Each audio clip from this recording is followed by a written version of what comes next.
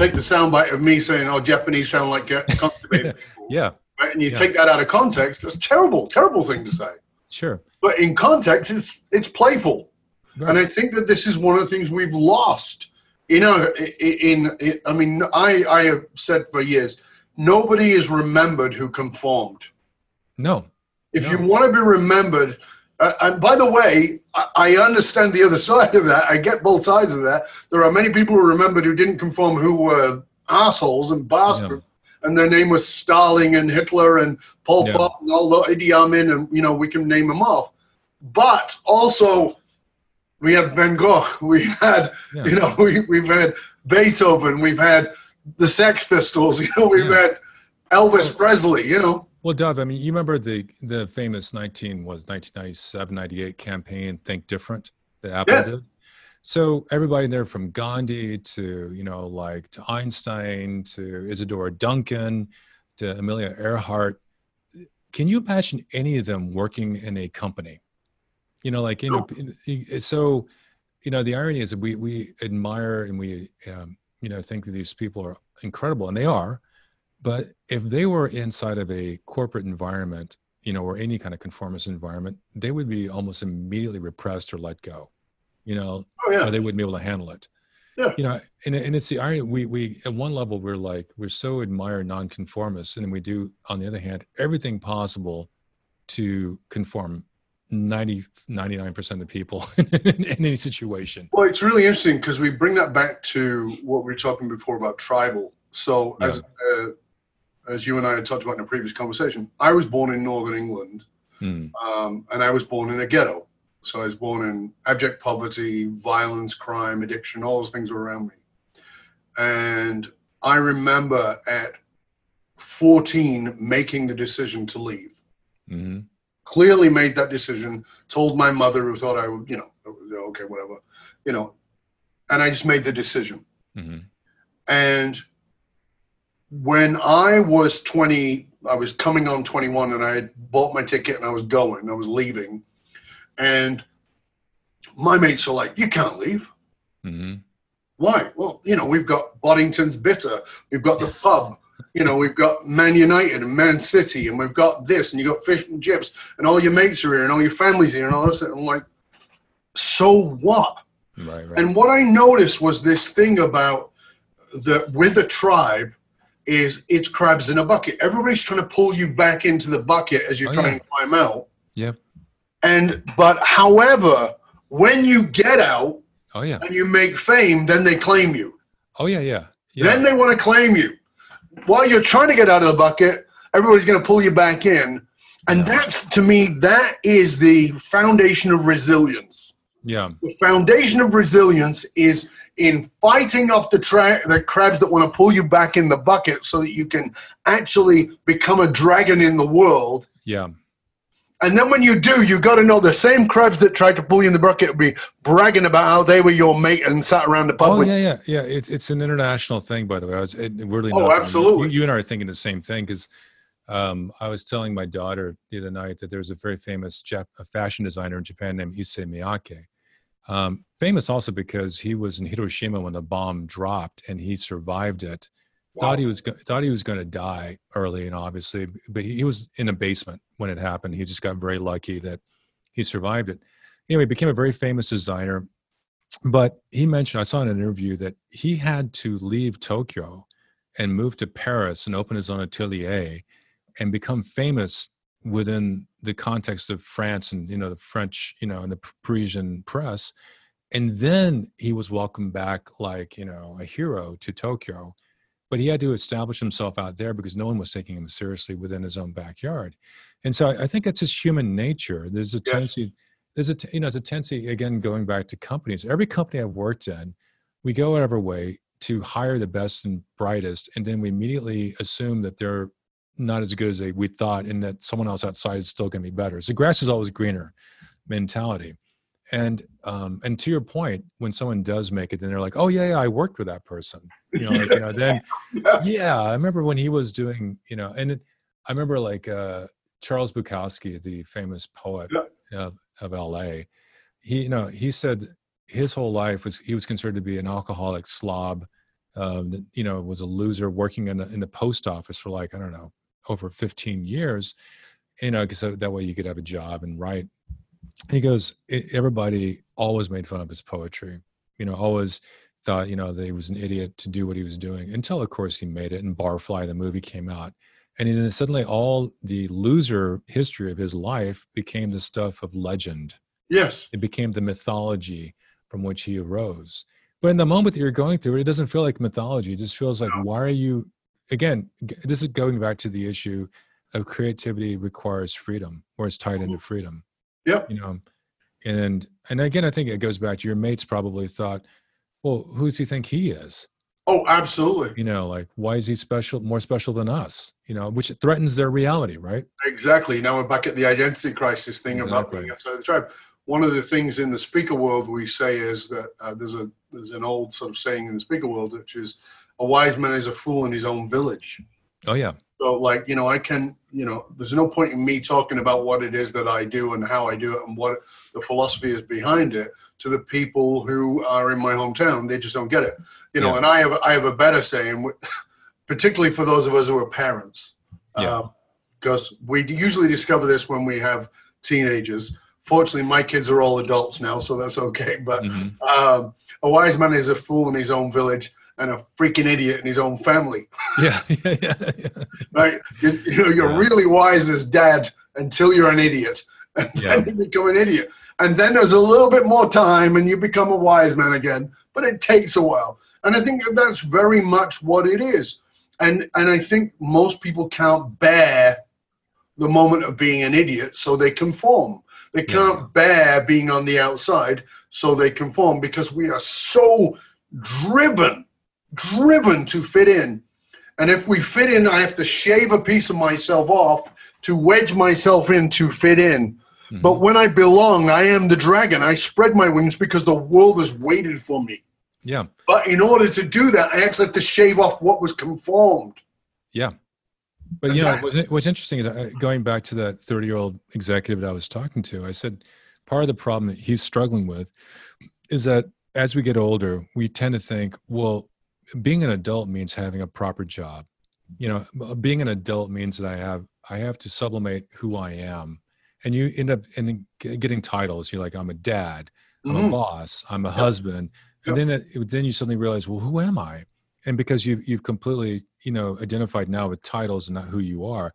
But the biggest problem is that people then feel indulgent if they practice guitar. They feel indulgent if they draw. They feel like especially like women, feel terrible if they're trying to write a book and they're not, quote, being a good mother, or providing, because they're being selfish by spending an hour and a half sitting in their room writing. Those kind of things are the other uphill battle of creativity. Number one, you're not sure what you're doing. It's the tabula rasa, and you're like, what am I doing? Is it insane? Or is it great? I have no idea. And then on top of that, it makes sense. You have the crabs pulling you down, like on top, and then you also feel guilty. Like, should I be doing this? Mm-hmm. It's the world. And then like when I was writing my book, a part of my brain was like, who am I? Why would anybody want to hear my shit? Like, what makes me an authority? And then I thought, well, I was writing the book essentially to be letters to a young poet, but for designers. And then I realized it was Kitchen Confidential over time, for adults, because I realized I wanted to have a book that I wish I had gotten that would, nothing, you have to make your own mistakes. Make no mistake about that. But here are principles that came out of, or maxims that came out of, accidents and mistakes and fuck ups, that I did in lurching my way forward. And if you can either A, avoid them, great, or two, probably more than anything else, you're not alone. And that's the thing that most people feel, is a terrible isolation. I was very fortunate, and not to shill my book now, but I gave it to a copy to an Englishman who's an executive who lives in London and actually lives in New York now. And I thought, okay, he works with technology people, and perhaps this will not reverberate with him. And he actually emailed me this long email about how much it meant to him. And he sat down and read it from 7 a.m. on a Saturday morning and got up at 1 p.m. and was done and read it in one sitting. And I was like, wow, it's fantastic. And then about a week and a half later, I got an email from some young person I didn't know. And this gentleman had given the book to her. And she had written me that she goes, I'm a 21-year-old singer-songwriter struggling in New York. And your book made me feel like I wasn't alone and there was a way forward, you know. And I thought, okay, well, I got paid. That, you know, I don't need the financial payment, but the actual payment came out of the fact that it actually affected someone in a positive way to alleviate their suffering. Yes. You know, and I think in a lot of ways, you know, we've talked about this a little bit, but I think what you're doing, what I'm doing in some ways is alleviating suffering, you know, like in a Buddhistic way, trying to realize that most people don't need to have the suffering they're having. It's self-inflicted. And secondly, probably as we are doing the healing for other people, we're healing ourselves. You know, like, no doubt about it. You know, no doubt about it. That is exactly what it is. You know, when we spoke last time, you were telling me about this monk in Japan who missioned you. Yeah. Tell us about how that. Tell us a little bit. Give us a little bit of back on that so people understand. But how has that become a relationship, and what's the impact of that for you? Oh yeah. Well, his name is Matsubayashi Tetsuji, and what happened is that my wife JC had asked me a couple of years ago, you know, let's go to Japan, but let's go someplace we've never gone to before. Let's get lost. Right. Know, like, and then I'm like, great. And she goes, just, you know, I said, anywhere you want to go. And she goes, no, just find some place you think is interesting. And so I looked around on the internet and I found this beautiful villa that had been rebuilt and refurbished. And it's I think it was 300 or 400-year-old villa. And, you know, they use this thatched roof technique that, you know, very few craftsmen can do anymore. And beautifully redone, high pitched, you know, inside, you know, with like just beautiful timbered environment. So I'm like, great, let's check this out. And I just emailed the proprietor of it and got an email back. And so we went down there in Nara, which is more of southern part of Japan. You land in Osaka and then you take a car, you know, into Nara. Nara is also famous for the deer, which are very tame, and you can go to a deer park and literally pet them. So Nara's beautiful, and the area that we were in was very famous also, as I looked it up, for being the birthplace of the ninja. You know, not the Hollywood ninja, but the actual ninja who essentially were historically a group of guerrilla, you know, villagers who decided they didn't want to have the overlords of the warlords and the samurai overseeing, you know, them, and so they live in this area. Which, you know, even now it's very mountainous and hard to access. You can't get in with horses. And so they had the advantage. And so ninjutsu came out of the ability to scale trees and scale rocks. And, you know, and so it has this whole history behind it. Mm-hmm. So we showed up and, you know, and Matsubayashi-san has his family, his wife and his sons also helping. And he speaks some English, but we spoke Japanese. And as we spoke, we became closer friends, you know, and we immediately connected. Turns out that he's a mountain monk, and this syncretic religion called Shugendo. And Shugendo is a 1,300-year-old religion in Japan, which it combines, you know, Taoism, Zen Buddhism, and indigenous Shinto. Mm-hmm. And these mountain monks all dress in white, and they're famous for practicing their austerities up like under waterfalls and meditating under waterfalls. And they were the ones who trained the ninjas as well. So there's this interesting kind of tie-in between the villagers who were ninjas and the mountain monks who lived in the mountains and trained in the mountains and had, you know, supposedly all these incredible ability to walk on fire and, you know, the usual, and actually they do fire walking ceremony. So Shugendo, it became something that we learned a lot about during this period because there was a shrine right next door that he had built. And I'm like, how is he doing this? Like, how is he, you know, he would come, you know, when he first met us dressed normally, and then he would suddenly like come back and say, let's do a fire ceremony where we go into the shrine. And, you know, he is now dressed in this beautiful regalia of gold and, you know, and set up. And he's just very practically context switching very easily between the two worlds. Wow. And we're in this sacred space for like an hour and a half and drumming and taiko drumming on top of that to invoke the spirits. And then the smoke's coming up. And it's this incredible, you're suddenly in a different world. And then you feel like, you know, Zhao Gonggen, the main deity, is there. And so we really connected to him and what he was doing. And, you know, on top of that, he's a CEO of a company. So he was able to do this because he was driving through this area. And I said, why are you refurbishing these houses? And he goes, he felt what was happening was that Japanese culture was disappearing. Because like any country, the old people were dying off and the young people were moving into the city. And there was a lot of like, you know, we would look around, my wife and I, and we would see literally 90-year-old people out in the fields, you know, doing, you know, planting rice and taking care of their house. And it's just dying off. So he realized, I need to start buying up these houses or they will be demolished eventually. And I'm going to refurbish them. So he took his CEO, you know, money and started to then do this. And then he pulled Shugendo, and, you know, he'd been doing that for a while and resuscitated it. And so I was thinking, wow, this is awesome on so many levels. And so we're actually looking at buying land next to him, you know, with him, so that we can, my wife and I would like to build an artist retreat out there so that international people can come out and make art and also write. And what we found is that he said the majority of people who stay in these refurbished houses that he has are like Norwegians, Swedish people, you know, Canadians and Americans. And ironically, it is the tourism of white people into historical Japanese environments that is saving Japanese culture there. And this is the beautiful kind of multiculturalism. Yeah. So what happened is we came back to the United States. And about 6 months later, I get an email, and he's got a new house he's refurbishing. And normally you have in a house, in a Japanese traditional house, a tokonoma, which is an area with an alcove where you usually have a scroll with, like, you know, characters on it, where, you know, and kanji characters. And so this time he said, I'd like to have a painting.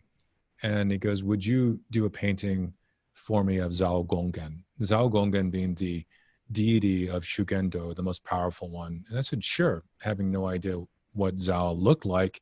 He sent me some references, and he's a blue-skinned, fanged deity, the fangs going upwards versus going downwards. Yep. He holds a vajra in his right hand, and he's using the sword mudra in his left hand.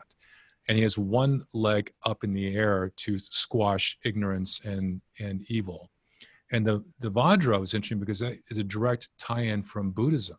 It's an Indian vajra. Yep. You know, and the Japanese culture has been taking in cultures and assimilating them for, you know, for millennia.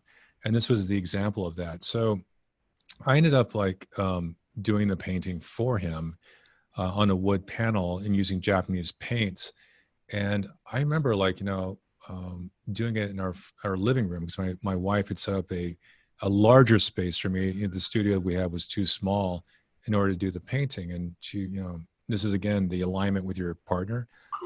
She actually, you know, allowed me to make a mess. I was just thinking that as you were saying that, like, how wonderful that your wife is so openly honoring of that part of you.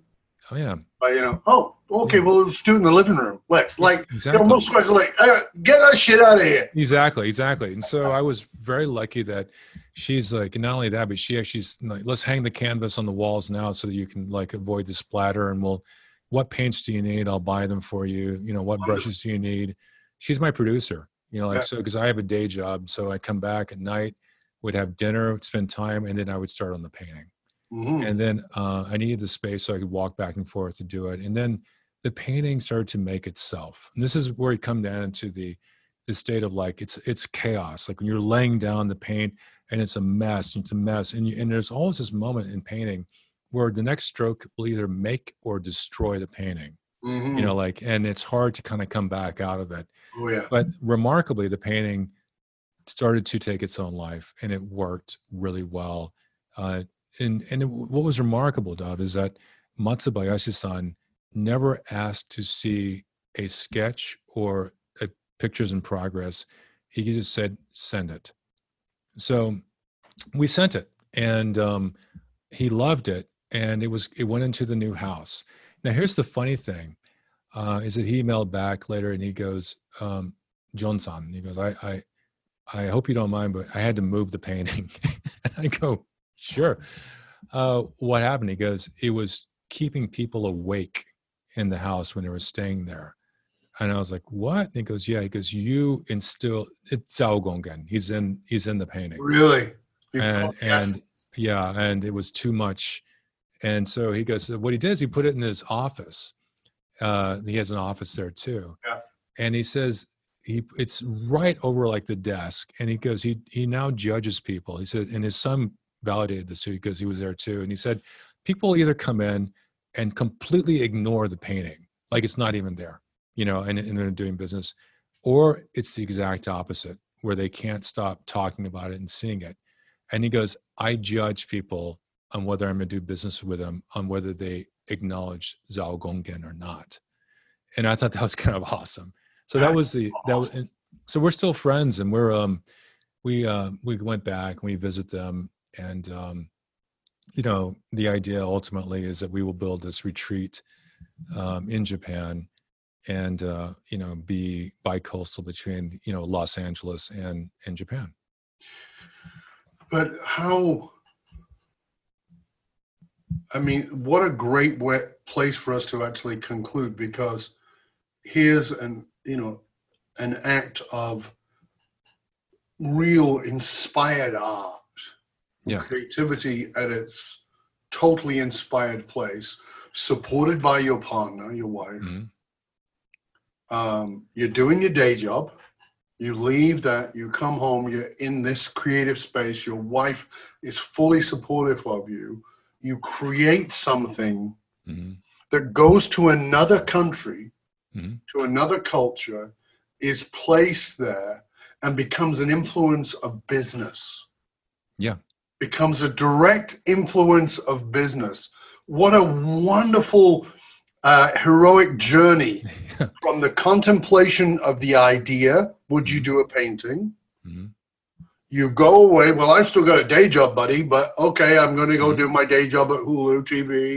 And mm-hmm. I got all this, I've got my demands. I'm an executive, and all the conformist things that one has to do in order to pay the rent, quote mm-hmm. unquote.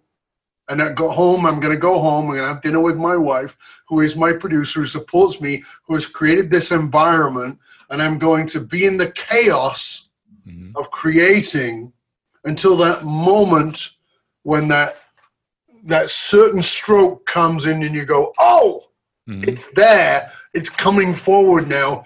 And then it gets created, and then it's shipped to another country, put in the place it's supposed to be in, but it's the wrong place, mm-hmm. and it has to be moved where it becomes this influence and decider of business. I just think that's such a powerful, heroic journey. Oh yeah, no, it was amazing, and the thing about it is that he asked me how much I wanted for the painting, and I said nothing. I said you pay for the paints and the shipping, and I said I can't. I talked to my wife about it. I felt weird making a religious artifact that I would be paid for. Now, I know there's a history of that, from Michelangelo to whoever, but it felt wrong. But what's interesting also is that at the very end, and there's a video we did, I signed a painting in the back by taking my hand and putting it in blue paint. Which is the same as your book cover. Exactly. And I slammed it against the back as a signature. And then, so the hand in this case means something different. And I slammed it, and then I signed it.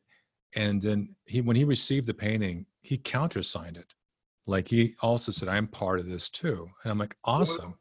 And that's how we ended up, when it came down to the discussion about like what's on the cover of the book, this is literally the signature on the back of the painting that was used. So that's kind of like, the full circle moment, because there's an energy, what's in Japanese called ki, or the Chinese called qi, that I do believe was imparted into the painting, and that's why it had the presence. And then I wanted that energy to come back into the book, which is going out. And that's why the cover is this. And the cover is also this way because the handprint is also the most childlike thing you can do when you're a kid, when you're finger painting. It's also the oldest signature in recorded human history of art. It's 40,000 years old in paintings in, I believe, in Indonesia, that in the caves, you know, all the way to France, you know, that they have this, I am here. Yes. This is me. And so that was the other reason that it was done. Beautiful. But I also really love, it's something I had spoken about many, many years ago, and I knew artists got it, but I don't think other people really got it, which was what I talked about was, is the artist was my question. Mm.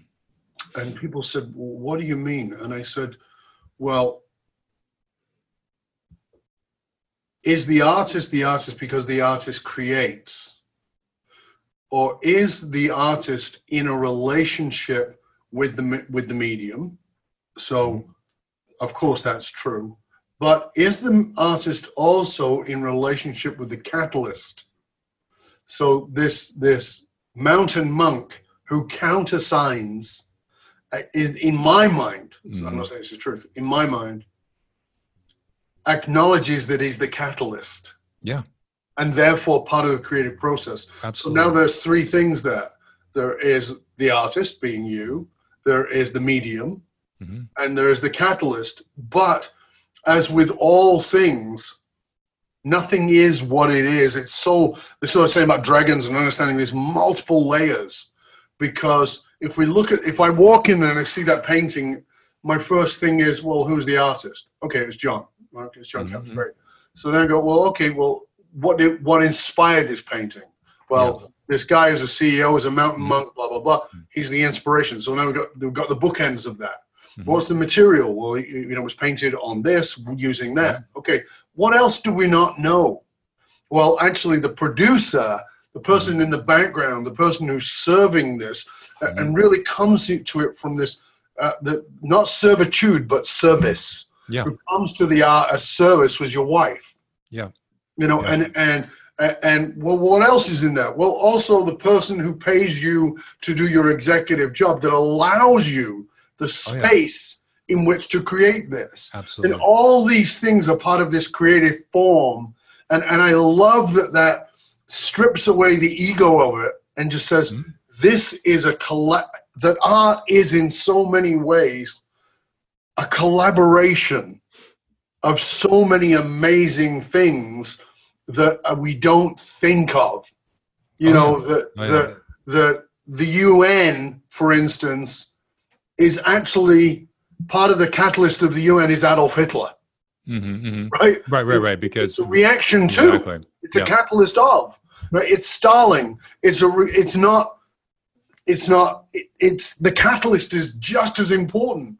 And again, this is where we go back to resilience and the crabs in the bucket that pull us down in the hard times that actually birth us in a magnificent way, birth creativity and become the rebellion of something. Oh, yeah. No, and I think you're right. It requires, I mean, the cliche, it requires a village to make, you know, there's no singular artist making anything. And it was interesting, too, the idea that the art comes through you. Yes. Because I just have to be a good conduit for the thing. I believe at a certain point the painting was making itself. Yes. And I was just there as its hands to make it happen. And I heard this podcast the other day with Debbie Millman talking to Linda Barry, the cartoonist. And she said that the biggest advice that she got reverberated with me was that she did a drawing when she was a young artist and she showed it to her teacher. And she goes, I don't know if I like this drawing or not. I don't know if it's any good or not. And her teacher said, Linda, it's none of your business. I love that. You know, and immediately, like, I thought, she's right. The job of the creator is to make and to put it out there. And then it's its own thing. And then whether it's any good or not, it's impossible to say, right? You know, like, again, the painting for me, I was getting fed and I was being rewarded in the moment of painting it. Literally, and my wife can attest, I would be there, and then it'd be 6 hours later, and I was still standing there, and I realized I have to go to the bathroom, because my back's killing me, because the painting had told me, you stay here until we're done. Yes. And it kept going. But at the end, I almost had the same thing. Is this any good? And I realized that I can't judge it. You can't judge it. It is just a thing that happened. Did you find that with your book too? I'm sorry? Did you find that with your book as well? Oh, yeah. And again, giving... the art of creation is you don't know. No. One of the members of my team was reading me this article, and she goes, we just need to look at this, and she says, can you go through it? So I go through it, and I go, this is really good. And she said, yeah, I know, you wrote it. And I said, oh, yeah. Yeah, but I've forgotten how good it was. Yeah. And it's only 2 years later that I'm reading this article, I'm like, damn, that was good. But we don't know when we're in it. No, you don't. Like, you can't describe the water if you're a fish. Exactly. It was with the book, it was the same thing. First of all, I give credit to my wife again. She's the one who told me to write the book, because I'd given a speech at South by Southwest, and at the end I was asked, like, do you have books you recommend, or do you have a book? I'm like, no. And then my wife said, well, why don't you write the book? And I'm like, okay, well, I'll write the book. And the interesting thing for me though, is I thought it was just writing. I don't know what I was writing. It was like you're saying, like the fish's notes in water.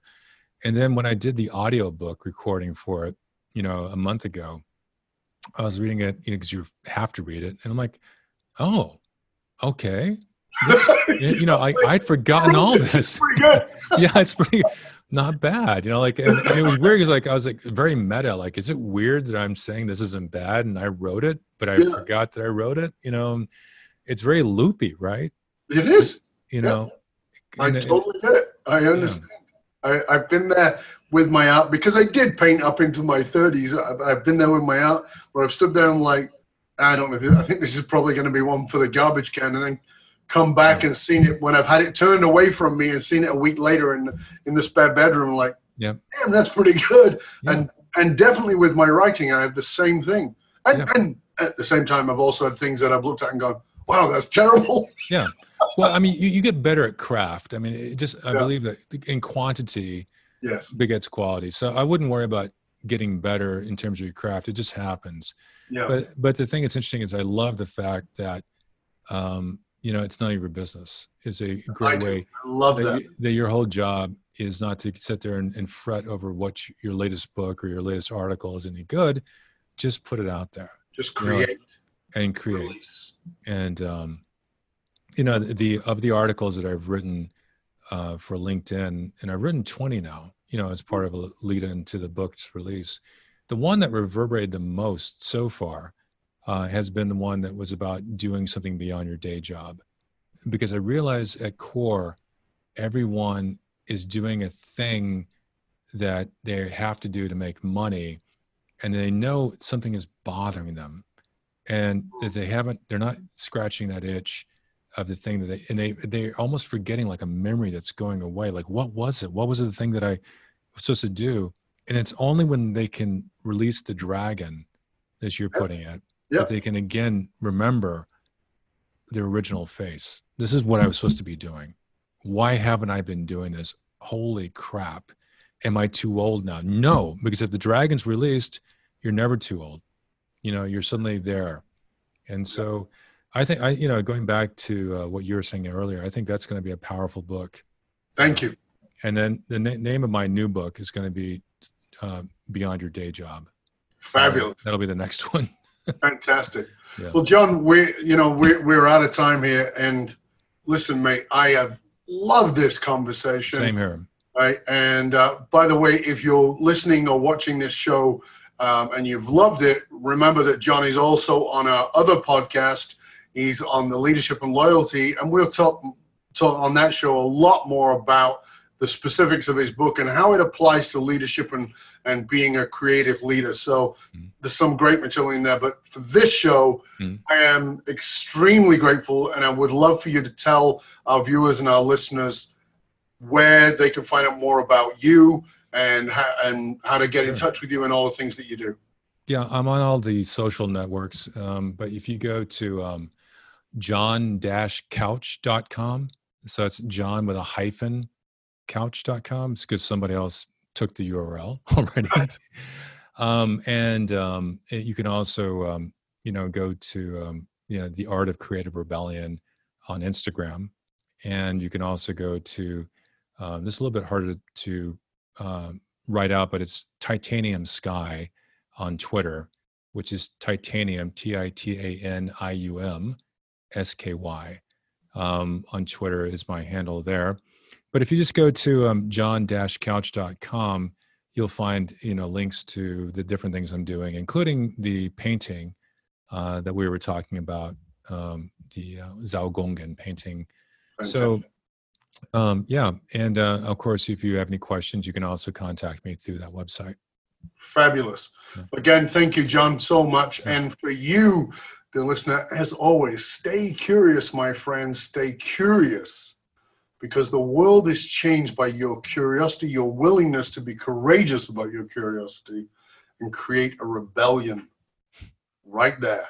Absolutely. Next time, Dov Baron, Curiosity Bites. Stay curious, my friends. Stay curious. I'm out.